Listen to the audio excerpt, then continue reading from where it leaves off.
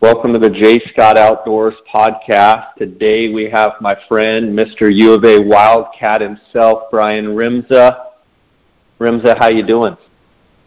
I'm good. How are you? It's kind of a somber, I'm good, because you know what's going to happen. I get a chance to get you on the podcast. You know, I've verbally abused you privately, but, you know, our big game that we have at the end of November every year, the ASU Sun Devils actually came out on top, and it was kind of comical texting you. You're kind of breaking up. Yeah. I can't hear what you're saying. Yeah. I can't hear you. I was texting you throughout the game, and I kept texting, "Are you nervous?" And then you'd come back with some reply, and then I'm like, "Man, it sounds like you're nervous." And then as the game kept going on and on, I could tell that I was definitely getting under your skin. What do you have to say for yourself? There's not much I can say. ASU beat us fair and square. Your Sun Devils actually just beat the number 2 ranked Kansas Jayhawks in basketball about 5 minutes ago. Nice. So, Bobby Hurley and the boys were gunning for the Wildcats next, huh? Yeah, it looks like it. The Wildcats should be worried. Yeah, I don't know about that. But anyway, had to give you a hard time. It's awesome to have you on the podcast. You've been on a whirlwind tour. I mean, this fall's been great for you with your Dall sheep hunt that we talked about on the podcast and had unbelievable success up there. But then we're fortunate to go with your wife on a great elk hunt in northern Arizona in Unit 23. And she also, her and your dad drew strip deer tags in 13B and both got, you know, dang near 40-inch bucks. And big giant bucks, had success up there with MDA Outfitters. And then you went with Jaron, and he got what is he, 11 or 12? He's 12. Well, and got a bull elk up there in northern Arizona, and so you've been on a great fall season. Why don't you talk a little bit about it?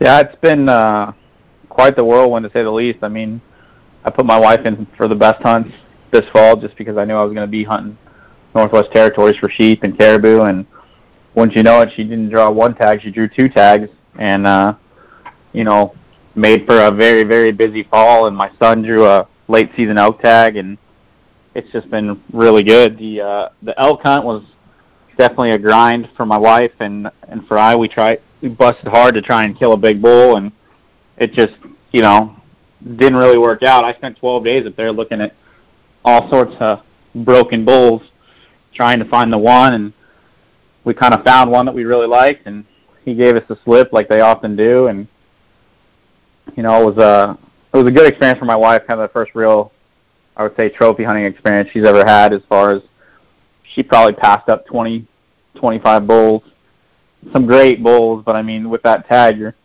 trying to shoot something that's 350 plus, and you'd like to shoot something bigger, but when they're broke up, and I mean, the rutting activity was incredible, and it was fun to watch, but they were just shredded. I mean, you see a great bull, and he's missing half an antler, half a rack, and it was just tough.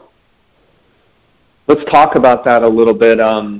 I've actually caught a little bit of flack for kind of, you know, quote unquote, kind of poo-pooing that 23 North hunt, not from a perspective of great rutting and great elk experience, but it's just in my experience that, you know, year after year after year, it seems like the quality has declined from, say, where it was, you know, 10, 12 years ago.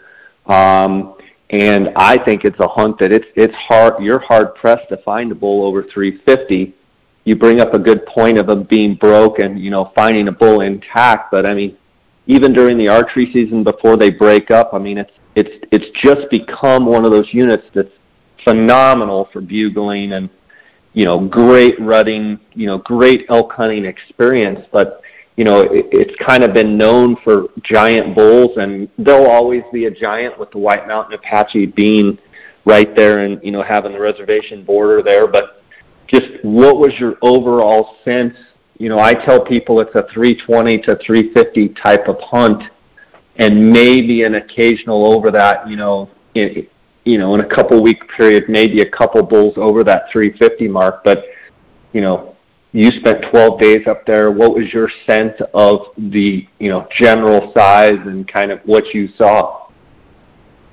I mean, I saw some bulls that would definitely push that 360, 370 mark, but they were shredded. Bulls missing third, fourth, and fifth. Bulls missing entire beams. I think the reason the hunt is so good as far as bugling is concerned and just overall rut activities because you only have 15 hunters. So, I mean, you don't have people driving every road all night long, and every hunter, yeah, they may have 4 or 5 helpers, but it's not like a unit like 9 where you have 100 people with 4 or 5 helpers. So there's a lot more people just out in the woods. But, I mean, I struggled. I mean, I'm not saying I'm an expert, but I definitely struggled, and I worked hard to try and find good bulls. And the best bull intact that I found was probably 365, and we would have gladly killed him, and we almost did. I don't know of any big bulls coming out of 23 North during the early rifle hunt. I know there were some 350 type bulls in the archery hunt, and it doesn't mean that there are bulls I don't know about, but I mean, there's been some pretty good guys with tags in 23 North and 23 South over the last couple of years, and nobody's really slammed a giant. The ground and pound crew and some other crews up there always seem to kill some really good bulls, but that's their backyard. I mean, those guys are there all the time, so it's a fun hunt. You got to get out and get after it, but it's just like anything. I mean, I think we lose touch when we draw those early rifle tags, and I really tried not to do that with the fact of since when is a 350 bull not a big bull? I mean, especially for someone who's never killed an elk. I mean, those are big animals, big elk, that's a big bull, and we all want to kill the big giant, but it just doesn't always come together. Yeah, did you feel like, you covered the unit from head to toe? Is there anything that you would have done differently if you could just have it over again? Is there any one thing or two that, you might consider doing different or would you do everything exactly the same, or was there any moment where you said, man, we should have done this or we should have done that? I might have got a little more aggressive on a few instances. I was hunting with my wife, and I don't really want to rush in and bust a bull out and have to get a shot off at him as he's going through the trees, and maybe I could have got a little more aggressive with that, but I felt like I covered the unit pretty well. I would have liked to maybe have a few more cameras out a little earlier than what I did, just because I was limited in my time frame based on the fact that I was on the Northwest Territory sheep hunt. I mean, I basically got back from that hunt on the 7th of September and, had to work for a few weeks and then go up there on that hunt. But I feel like we gave it our all, and I saw a lot of great bulls. They were just broke. But I mean, I don't think I ever saw a bull that I would say would have pushed that 380 mark. Doesn't mean that they're not there. I just never saw them. Yeah.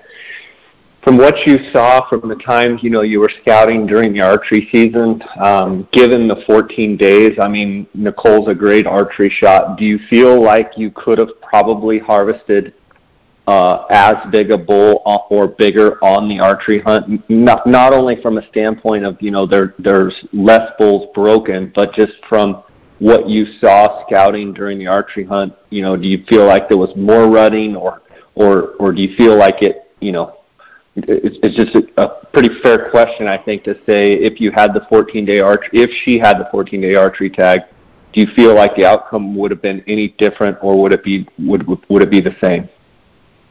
I think the one thing that I would do on an archery hunt that was 14 days in that unit is I would be there 7 days before the hunt starts, and I would hunt as hard as I could the first week of the hunt and try and get it done, because those elk are not broke yet. They're still getting, wrangling up the cows, and I just think that if you can find a bull in that first week, you can get on him and, get things figured out before the hunt starts, and then really have at it for 7 full days before they start destroying each other. The unit sets up pretty well, as you know, to glass a lot of it. Some of it's not that accessible to glassing, but a lot of it is. And once you kind of figure out where those elk are working into and working out of, it was dry this year, so I think you could have done pretty well on water and things of that nature. But if I was going to have that tag on an archery hunt, and I would take it in a heartbeat, I would be there 7 days before the hunt started. And if I only had a 2-week window, then I would go a week before the hunt started, and I'd hunt the first week. Yeah, I think that's good advice. I mean, getting those bulls when they're fresh and not, haven't been pressured much, that there's a lot to be said for that. We'll probably get into this question a little bit when you start talking about the strip deer hunt, but and maybe you can address it then as well. But I kind of want you in the back of your mind to be thinking about guys that are listening that are wanting to get their wives or their better halves or their significant others, girlfriends, whatever, maybe even their moms, their sisters into hunting. What did you learn over? You've hunted with your wife quite a bit, but these two hunts were pretty high pressure, pretty high profile type hunts. Did you learn anything specifically going into, or after it was over, that you'd said, man, I really learned this, or I really learned that, or I wish I would have done a little more of this or a little more of that in trying to make her experience better? My wife would have liked to have been up there scouting with me a little bit more, and that was just a product of me being gone on that other hunt prior. And so I would have brought her up there more. She did make it up there scouting with me 2 weekends and got to see a lot of the country. The thing that I always think is important is try and make them comfortable, make sure they have the equipment they need to be comfortable, whether it be warm clothes, a good tripod, a chair to glass off of, decent food, whatever it is. I mean, I just try to make the hunt as comfortable as possible for them because you want to make it enjoyable. And then right from the beginning, I've realized that these are not my tags. Things that I might be willing to pass are not something that she might be willing to pass. And she did really good passing up some bulls, and she had a lot of emotions going into the hunt because she really wanted to kill an elk because she'd never killed a bull elk before. So it was tough to pass some of the bulls that she did pass, and then to harvest a bull that was smaller than the bulls that she'd passed, but she realized that she harvested an older bull. It was a tough deal. She got the benefit of going to the Arizona Strip and experiencing why you pass up the smaller animals so that you have a chance to shoot a true giant, which was kind of a blessing because if she hadn't had that strip hunt, she would have kind of left with a sour taste in her mouth in the aspect of like, man, she passed up a lot of good bulls and she hunted hard and there wasn't a whole lot. I mean, we didn't miss any opportunities. She didn't miss any bulls or anything of that nature. It was just, it didn't go our way. And sometimes that happens. Yeah, for sure. I mean, she shot a really cool bull. It's, kind of flamed out in the back, all palmated, and a really neat, like you say, old bull. And, I feel like if you got to hunt 7 full days, or 6, 7 full days, and get to experience all that rutting and bugling, there's something to be said for that. But I do think, having talked to you on the phone kind of on, through both of the hunts and what have you, kind of wasn't on the hunts, but kind of felt like I was there just because you stayed in touch with me. I feel like being able to have that strip hunt and then realize, like you just said, trophy hunting, it's not easy. And sometimes you come home, maybe she wouldn't even have gotten a bull. There was a chance maybe she wouldn't even got a bull.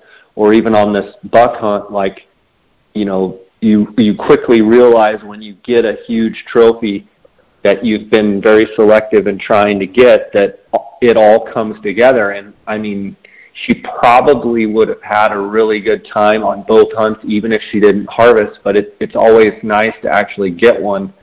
But to go through a tough hunt, as far as mentally and passing bulls, and then get to see the strip hunt come full circle and, get an absolute giant deer. I think the deer's 40 inches, just an incredible, non-typical deer. Going into that hunt, Brian, was there, coming off that elk hunt, was there anything that you were like, okay, we need to make sure, in your mind, like, I want to make sure this hunt goes a certain way? Like, were you going after a giant on the strip, or were you more just, let's go have a great hunt and try and kill a 200?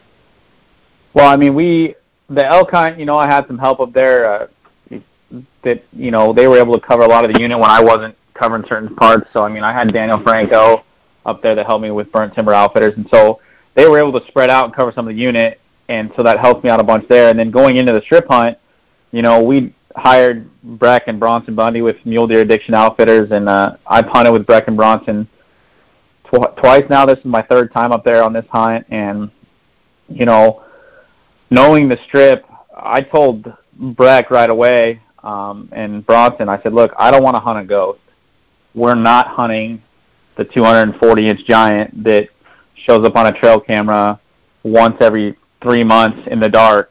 I did not want to do that with my wife, and the goal was to try and kill a 200-inch deer. If we saw a 200-inch deer, whether it be right off the road or we hiked our tail off, we were going to kill it. It's just the way it was going to be. And I think that's a reasonable expectation. I think the only place you'll ever go, one of the only places you'll ever go in the world, is the strip, where people will tell you, I don't want to shoot a 200-inch deer. And that's fine. I mean, to each their own. It's just, since when is a 200-inch deer not big?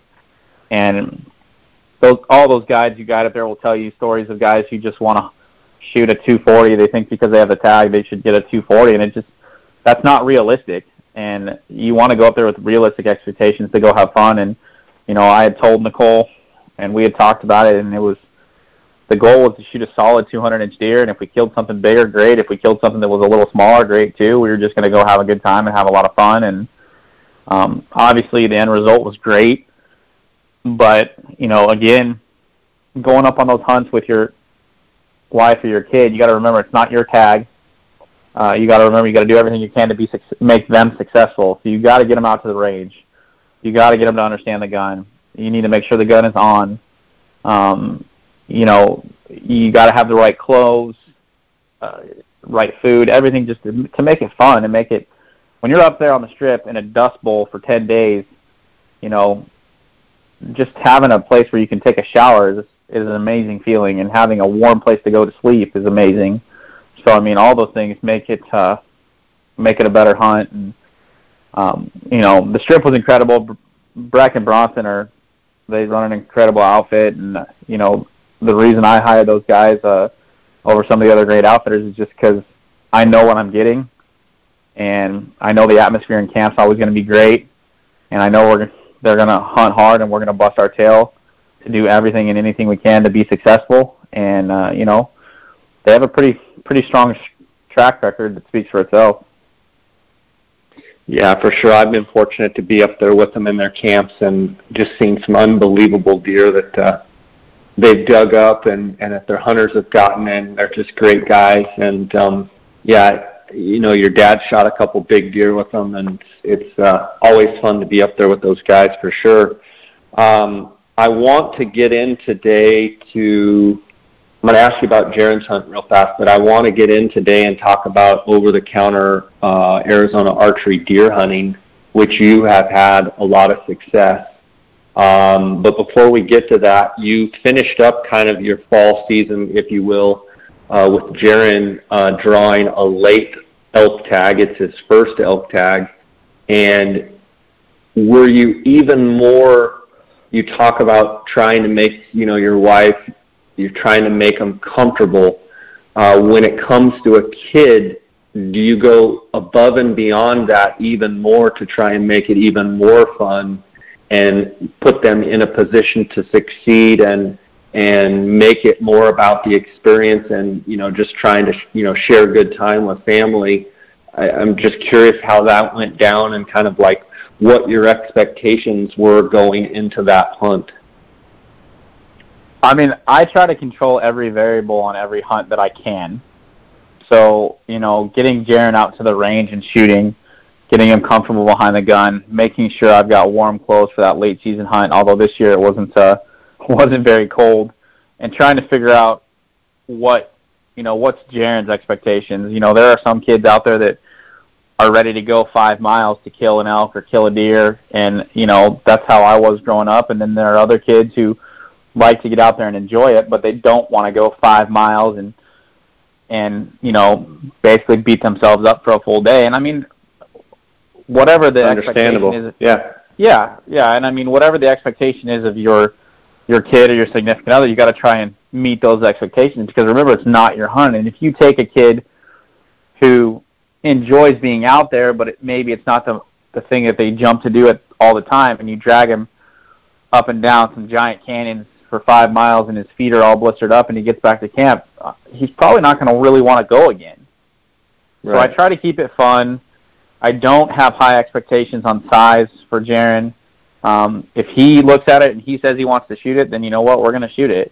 I mean, that's how I grew up.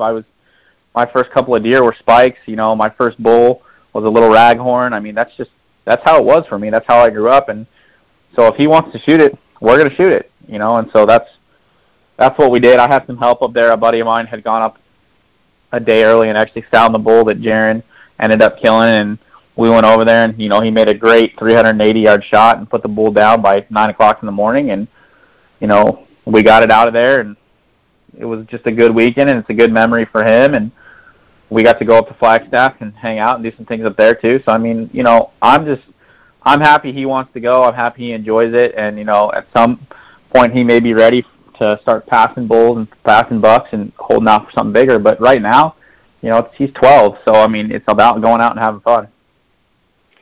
Well, and I think you bring up a good point. I mean, you want to expose them, but you don't want to burn them out. You want them to have fun and enjoy it, and if that means roasting marshmallows and, you know, target practicing and not even going out in an afternoon because the wind's blowing, you've got to understand that you've got a lifetime with those kids, and if they don't want to ever do it again, you're never going to get them out there. So it's better to be out there, you know, plinking Coke cans and, you know, letting them drive on your lap than it is to be grinding.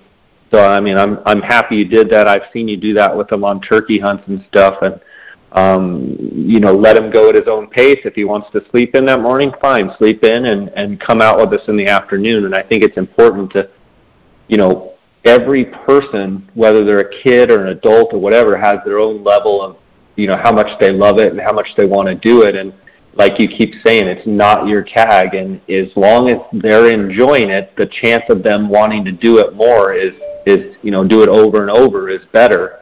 I know it's hard for you know, type A, just charge. I'm sure it's hard to rein yourself back, but you've really done a good job. I've watched kind of how you've done it, and kudos to you for, you know, kind of putting your own, you know, charging mentality on the back burner and just trying to make it fun, and I think that's super important.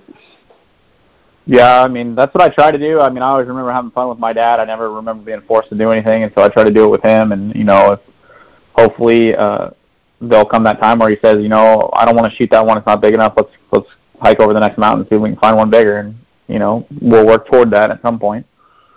Yeah. Let's talk a little bit about over-the-counter archery deer. Now, for those listening, Arizona's archery deer season basically has an August season. It runs roughly from August 25th to September 14th, and then archery deer season is closed, and then it opens back up in a bunch of units December 15th through the 31st.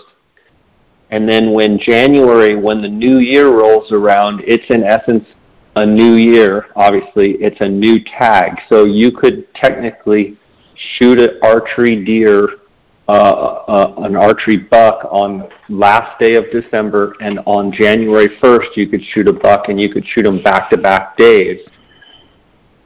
Brian, talk a little bit about how it works with you mentally putting in for the draws, hunting in August versus hunting in December, and then right away hunting again in January, because if you kill a buck in January, you can only kill one buck per calendar year. So I know you've had your own mental struggles with, you know, I want this rifle deer tag, you know, should I kill this buck in January so my one deer per year is over with? Talk a little bit about those seasons and how those structures have worked for you over the years. Well, I mean, August is typically my time to hunt for me. Typically, the scouting for the August deer hunt is done in June and July, which is excruciatingly hot in Arizona. My wife and my son are typically not out running around with me when I'm checking cameras. and doing things like that when it's 100+ degrees out in the desert. My wife will sit in a blind whether it's 100 degrees out or 35 degrees out. She loves doing that. But typically the August hunts are for me because when they start, my son's usually going into school, and so my wife's getting him to school and stuff like that. So most of my time for the archery hunt, a lot of it for me, where my focus is in August. And the water source is obviously the key that time of year. I mean, where you find water is where you're going to find deer in Arizona. Typically when that hunt starts, the monsoons have started to come in, but our monsoons can be very sporadic to where you could have an area that just gets hammered with rain, and then 2 miles north of that area they haven't got a drop. So I focus on obviously water sources and trail cameras and glassing around water on those August and September hunts. That's my main focus. I typically focus in the desert. You can also hunt the pines, and that gives you the opportunity to shoot a turkey in some of those units, and also most of those units have some sort of a bear hunt open during that early season deer hunt. The December hunts for me, usually my year has been pretty busy, and so I get out. The rut is just kind of starting to get going in early December, depending on the weather. But truly, it never really seems to get going in Arizona until mid to late January. But the nice thing about December is the season's over in 2 weeks. So if you find a decent buck and you want to shoot it, you can, knowing that you're going to have another tag in 2 weeks, and you can start hunting again for maybe the bigger buck that slipped away or the bigger buck that wasn't in the best position to shoot. So on that December hunt, let's say you didn't kill one in August, you didn't have a rifle deer tag, and now you've got 2 weeks in December. You're not necessarily quote-unquote trophy hunting. I've seen you in past where it's more like, if you get a good opportunity, you're probably just going to take it because you've got a season that starts again January 1st. You get to start all over again. It's almost in essence like a bonus buck, right? Yeah, I mean, that's me to a T this year. I mean, I will, if I get out on a decent buck this year, I'm going to let it fly, just because I'll have limited time in December because of other obligations, and I haven't killed a deer this year. And if I get out there and get a chance and a decent buck, I'm going to put a buck on it and see what happens. Let's talk a little bit. You said that let's back up to in August, you like to hunt the desert. Whereas, you can also hunt up in the pine units and what have you. How much of that is just close proximity, to the Phoenix area, and it happens to be a desert, as opposed to that's actually where you want to hunt? I mean, proximity is everything probably, and the fact that that's what I've grown up hunting is the desert. In the summertime, when you're scouting in June and July, the days are long. So, I mean, it gets light early. So you're leaving 2:30 in the morning to get into places before the sun comes up, because once the sun comes up, it's brutally hot. And so, proximity to me is important just because I can get out more and I can check things more often. And, I mean, I've had pretty good success killing some pretty good deer, within an hour of my house.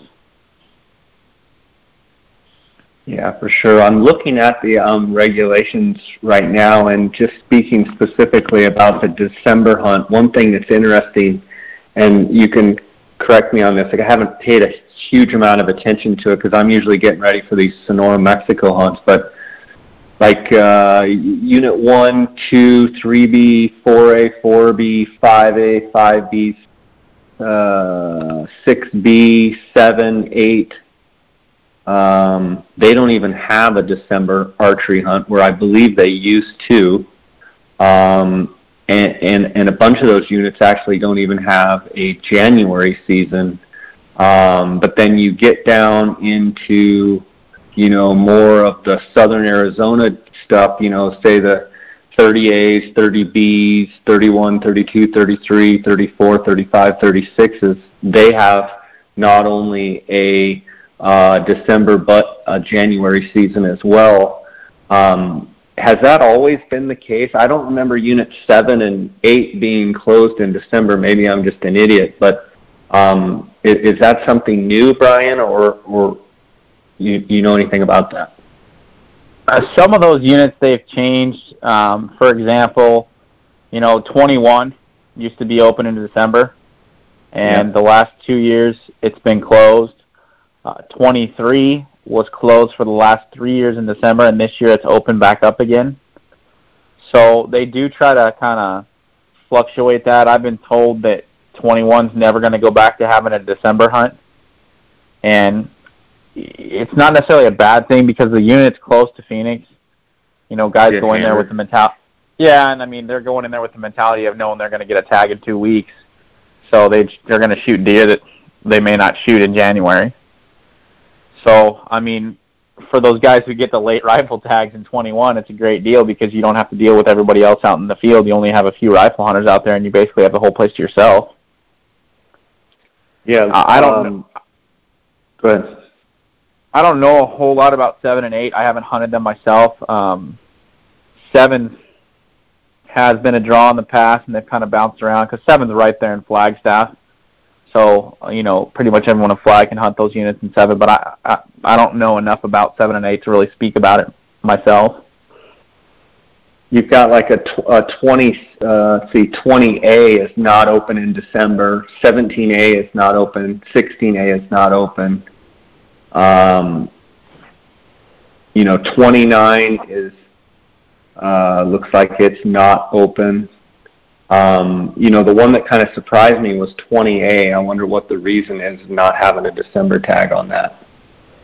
Yeah, I hunt 20A for javelina, and I don't know what the logic is behind that. I'm sure at some point it had a December tag, but since I've been hunting it hasn't had a December tag.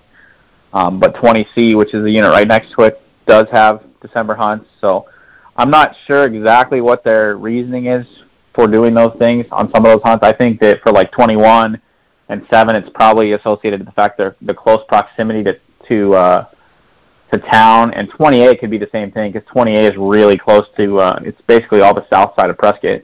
A bunch of that country is there, so that could be another one that reason. Surprised me is 42 is not open in December, which kind of surprised me.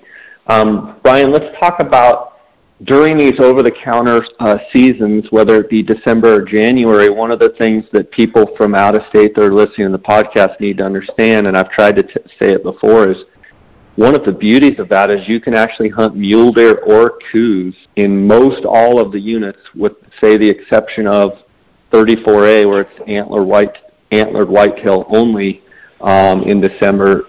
Those units are any antlered deer. Talk a little bit about some of the units where you have a chance to glass up a muley or a coos in the same field of view of the binocular, and it's pretty neat to be able to have kind of a smorgasbord, if you will, of opportunity. Yeah, I mean, Arizona for a non-resident provides some incredible opportunities in December and January because depending on what your schedule is, I mean, you could come down here and if you apply for a javelina tag or grab a leftover tag, especially in the southern units. I'm looking at the list of leftover tags right now, and units like 36A, B, and C, and 34A, 34B, and 33, all the units basically around Tucson, which are all great whitetail and mule deer units, have leftover javelina tags that coincide with that January deer hunt. So it's kind of a bonus hunt for a non-resident because you can come down here and you can chase mule deer or coos deer, depending on what type of country you're looking in, or what animal you glass up, and you get the bonus of getting to shoot a javelina, which are, in my opinion, made for bow hunting. I mean, they're just fun animals to get to stalk with a group of people, and they provide just a fun hunt where you can be pretty successful, and it's just a great experience for a minimal amount of money for a non-resident to come down here and get to chase rutting deer, because I mean, our deer in January are rutting hard. Typically, middle to late part of the year is when they really middle to late part of January is when they really seem to get going. But I mean, you could plan a hunt, a couple days after Christmas and come down and hunt deer and shoot a smaller deer, and then you get to hunt a bigger deer in January 1st, and then you can also shoot a pig. I mean, it's just kind of a really neat experience. I know some people have reached out to me from your podcast before asking about, recommendations and places to put in for. I mean, Arizona's got a lot of public land, so you really don't have a ton of private land issues. So, I mean, you basically can get on a map and look at national forest and come down and figure out, you know what, I'm going to go hunt here. And, I mean, we set up those southern desert units where the pigs are at and the mule deer and whitetails are at. You can basically cover country in a truck and get up on high points just off the road and glass. And, I mean, you're going to turn some deer up and you're going to turn some pigs up eventually. So you may not have to have a hunting hole to go to. I mean, we have a lot of game available to find and get to go hunt. Yeah, and I think, the other thing to add in there is quail season is pretty much open throughout all those units as well. And, I mean, during the middle of the day, you can go shoot a limit of quail, and, really between, Coues deer, mule deer, javelina, and quail, I mean, for a non-resident, you can come down and just have a grand old time. I'm looking at the price of the tag. You're looking at $315. So pretty inexpensive. And let's see, the javelina is $115. So, I mean, and I believe with your hunting license, you can shoot all the quail you want. Obviously up to your limit, but that's a pretty good opportunity for guys that have, horrible weather in January, maybe, in the Midwest or where have you back east, where they could come out here and enjoy the sunshine. But I think the thing that, you said that I just want to be clear is, like, you can come down in January and hunt the deer in the peak of the rut. Like, it really, anybody could come down and get on a high point in the peak of the rut and glass up deer and have opportunities. And it's probably your best chance to see deer, period, any month is, mid-January. Would you agree? Yeah, I mean, the deer activity is going to be off the charts. I mean, this year, I expect there probably to be quite a few deer killed next weekend and leading up to the January hunts, because we haven't had any moisture. So, I mean, these deer are still going to be pretty focused around water, and they're going to have to be hitting water because we just haven't had the moisture. Yeah, so, I mean, real droughty. Talk about rutting as far as when do the mule deer rut typically, and I know, we've got deserts, we've got, mountain areas to talk about, but talk about, historically mule deer rutting. Does it coincide with the Coues, or I kind of know the answer, I think, but I'm just curious your opinion for guys that are thinking, man, I want to chase muleys. When is the best time? And then, hey, I want to really get after the Coues during the rut. When would you say is the best time for them? I mean, my experience is with both mule deer and whitetail during the rut is basically in the southern half of the state. So basically from Prescott south is where I've spent most of my time. And those deer are rutting pretty similar times, in my opinion. You're going to get bucks rutting a little bit in December, and then it really gets going in January.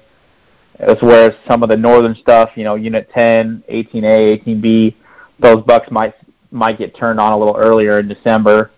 It definitely seems that the farther north you go, the earlier they'll start to rut. I mean, we were hunting the Strip, and those bucks were rutting November 15th and November 13th. They were starting to get going, but they still really kick it off mid to late November is when it all seems to really get going. I would say, too, the mule deer, if anything, I think the mule deer across the deserts, the mule deer are going to rut just a little bit sooner than the Coues deer. That's been my experience. I don't think there's a huge difference. I think, guys ask me all the time, if you're going to come down and you only have a week in January, when would you pick? I usually say, well, for one, what's the moon doing?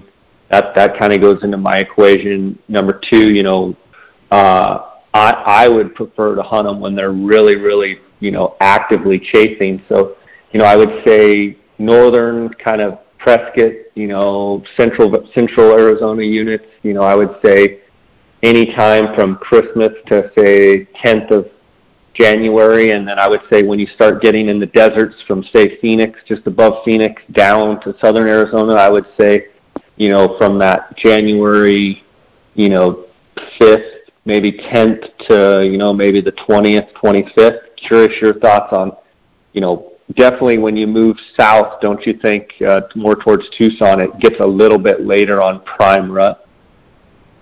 Yeah, I mean, I think if I was going to come down and hunt Arizona, it would be the second week of January. It's probably when I would come down to get a little bit of everything going on, pretty hot and heavy. And I would, obviously that concerns with the moon and stuff like that. I mean, if the second week of January had a full moon, then I would probably either come the first week or the third week of January type deal.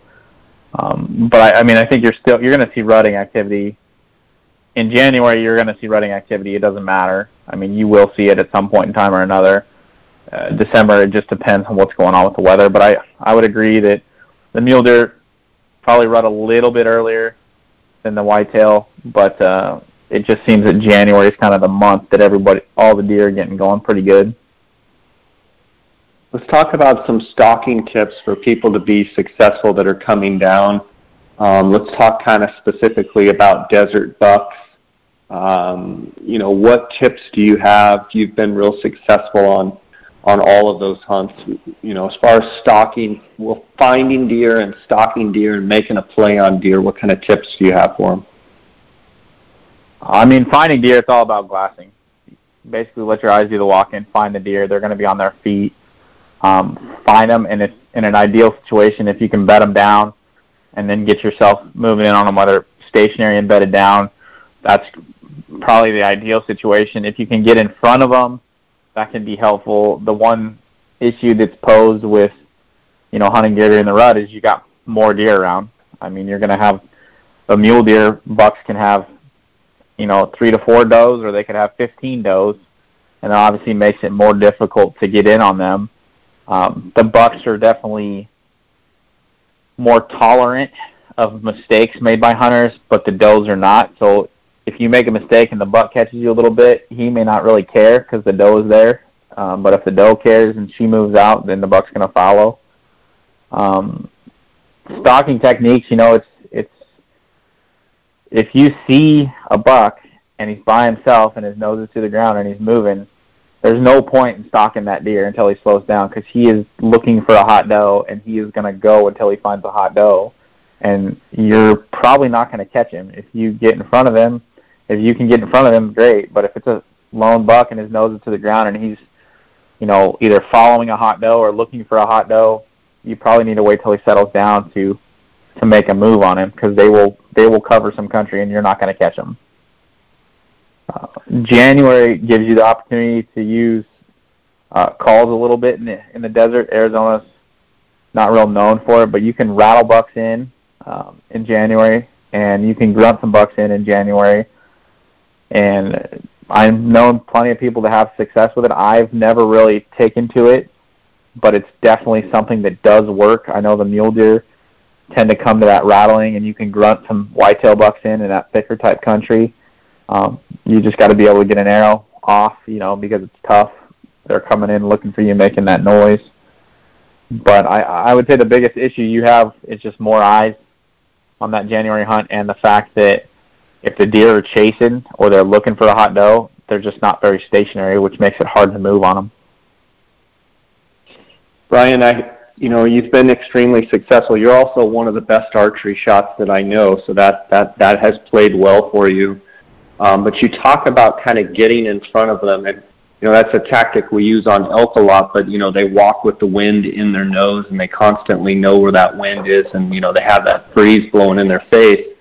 How much do you glass a deer and kind of get a path of progress and try and get in front of them and just kind of wait, because the gravel, because the terrain is so loud? Are there times when you just kind of get in position and hope that they work towards you, rather than you keep bumping and getting in, and then boom, they see you and bump out? I mean, how well does the strategy of just kind of getting in their path of progress and letting it happen? I mean, just like anything, it can work. I'm probably more on the more passive side when I come to hunting. Comes to hunting deer, once I get into that bubble of 70, 75 yards, 80 yards, I kind of let the deer dictate what happens next, because especially on whitetails or deer where there's multiple deer there, once you get into that bubble, it's really hard to move and close that gap without getting busted. And sometimes maybe I should have been more aggressive, and other times, when I was aggressive, I got burned on it. But in today's world with your Western bow hunter, most of us are going to take a 70-yard shot at an animal standing still, giving you the opportunity. And so, once I feel like I'm in my effective range, I kind of just let the animal dictate kind of how it goes, hope that he gets up and kind of gives me that shot, or we'll move a little closer or move around the bush.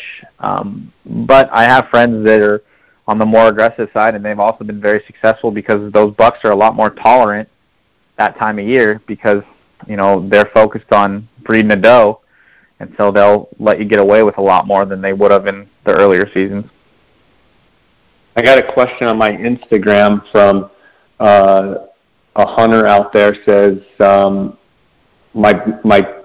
we had been talking a little bit, asking about not having success on archery deer hunts. Last year was the first year. It's actually coming from a lady hunter. Says my two biggest issues last year, which was my first time bow hunting, were getting close and not busting them, and then deciding whether to move in or watch them.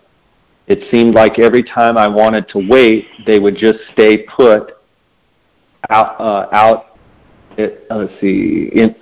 put in the general area, and then every time I wanted to move in on them, they'd head out of the canyon or over a hill. It was darned if I do, darned if I don't. Can you relate to that situation, Brian, and what advice would you give them? Well, that's the $1,000,000 question. If we had the answer, if we could figure out when to move and when to stay put, we'd be hunting would be easier. But it's just you got to go with your gut. I feel like if I can get myself within my effective bow range, 70 to 80 yards, and even if maybe 100 yards, but I read the terrain, I read the situation as, I'm not likely to get any closer, then I'll just stay put and hope the deer helps me out by moving closer to me, or the doe moves my direction so the buck follows. Sometimes that doesn't work because the wind swirls, but you kind of just have to read the situation you got. If you've got a lone buck at 80 yards by himself bedded under a tree looking away, then you probably need to close that distance to your effective range, whether it be 50, 40, 60 yards, whatever. But if you've got a buck with 12 does and you're at 80 yards and you've got does, at 40 yards, you probably need to stay put because that buck's going to get up and hopefully check some of those does and get a little closer to you. And there's not a very good likelihood that you're going to be able to close the distance onto that buck without getting busted. So I think you just have to read what you're given and try to make the best decision possible with, what you've been given. Yeah, I think that's good advice. One thing I recommended to her as well is I'm a fan of those Sneak Tech, things that slip over your boots that, they've got about 1.5 inches worth of foam, and they've been incredible for me on some of these elk hunts. And I haven't used them specifically for archery deer hunting, but I know that it's so loud out there in that crunchy granite in the desert that anything that you can put on your feet to quiet down your noise, because most of the time those deer can pick you out. When you get to that 100-yard mark, anything inside that, they can hear you. And so do you ever use things on your feet, as the old Bear's Feet or Carlton's Super Stalkers or whatever, or the Sneak Tech? Do you use any of that? Yeah, I typically will carry an extra super thick, large set of socks in my bag, and I'm not opposed to taking my boots off and going in, especially on deer. There is a couple of, the Sneak Tech ones are out there. There's another one called, I think, like a Silent Stalkers, which are kind of like a calf height, like moccasin style slipper that I believe you put on over your socks and you take your boots off, but I'm not 100% sure on those. I'm interested in trying those, and I'll probably order a pair and try those this year. But you definitely got to have something to put on your feet. The reality of it is, though, if it's a dead calm day and it's completely silent, once you get in that bubble, it's really hard to be totally quiet because it doesn't take much, and so you gotta read the situation. If you're given, a 10-mile-an-hour wind and you're good, then you can probably close the distance further. But you try and use anything you can to help you out. I have not specifically killed a deer wearing any type of sneak tech on my feet, but I have done it, with just always carrying an extra large, thick set of socks in my pack and throwing those on. That's good stuff. Talk about when the deer that you've shot. I know you've had some deer drop down on you and almost jump the string. Do you find that when you're sitting water in August or, sitting water in general, that's more likely to happen than when you're out stalking them and the deer that you've shot, spot and stalk situation? Do you see them jumping the string or ducking down near as much? I mean, deer are definitely more on edge when they come to water. There's no doubt about it. If you've ever had a camera or sat water and then sat salt that's off the water, deer will come into water and super skittish, and then if they come into a salt lick that's maybe 100 yards from the water, they seem to just be a lot more relaxed. So yes, I've had one of the biggest bucks I ever had a chance at, ducked an arrow on me at a water hole at 37 yards, and I aimed low, but you have to aim on a whitetail. You got to aim under the body if you think that deer's skittish and he's going to jump the string on you. On a mule deer, it's a bigger target. They have less of a tendency to jump the string on you than a whitetail does, but they still can do it. We've all seen elk do it and everything like that too. So you definitely have to just kind of read the animal. If the animal has no idea you're there and he's chasing the doe, then he's probably not likely to duck as much as if he's on alert and he's kind of caught some movement and he's looking your direction. Brian, I wanted to take a second here to thank the sponsors of the podcast, Go Hunt Insider. Go Hunt Insider is an awesome tool that Western hunters can use to check out and research all the different units in different states on harvest and harvest statistics and draw odds. And if they use the J Scott promo code, they're going to get a $50 Go Hunt Gear Shop gift card. All they got to do is go to gohunt.com/JScott and follow the prompts. Also, KUIU Ultralight Hunting. Brian, I notice you wear a lot of KUIU gear, and over the last bunch of years you've been wearing KUIU, and I know you like it as well as Darn. I have found to really like KUIU Ultralight hunting gear. I want to thank them for their sponsorship. Phoneskope.com, if you use the JScott16 promo code, you're going to get a 10% off any of the Phonescope products. And then the Outdoorsman's here in Phoenix, in Arizona, the Optics Authority, if you use the JScott promo code, you're going to get a 10% discount there. I want to thank those sponsors. They've been with me a long time, and I hear from them and hear from you guys how you have a good relationship, and I really appreciate their support, and I appreciate the listener support. Brian, I want to thank you for sharing with us on your hunts and congratulate you and Nicole and Jaron on the success you've had this fall. And can't wait to see. I know you're going to go out and shoot a buck in December. You tend to always be able to fill a tag when you've got one to fill. With that being said, how aggressive are you going to get on deer in January, or have you gotten to where you just really like that August so much that it's got to be a special buck once your January tag, when your 18 tag rolls around?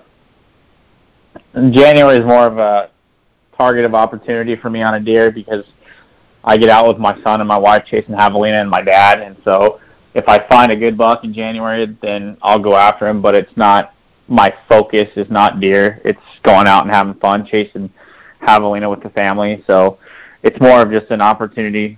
If the opportunity presents itself, then I'll capitalize on it. And if it doesn't, then I'll look to the August hunt. Nice. Well, really appreciate you sharing a bunch of tips with us and covering this over-the-counter deer. I know it's been a topic that people have wanted to hear about, and I thought you were a perfect person to cover it with as much success as you've had with it. And I'm excited to see what this new coach at ASU does. I was kind of disappointed. I kind of liked Todd Graham, to be honest with you. And, out of the last 6 years, to be able to beat the U of A 4 times, for me alone, I'd say keep the coach just for that. But should be interesting. I don't know how much you know about this new coach, but he's had a lot of success and such, and former NFL coach, so it should be interesting for sure, and always makes for a fun rivalry for sure. Oh yeah, we'll always have good rivalries for sure. So it'll be a good time. I have to say, you're a lot more mild-mannered on the podcast when we're talking ASU, U of A than you are in person. Usually I'm getting verbally abused when we bring up the subject. Yeah, that tends to happen when your team gets beat. So wait till next time. Right on, buddy. Well, thanks so much. Enjoy the rest of your day. Thanks for sharing with us. And I always appreciate having you on and getting that good insight from someone with a lot of experience.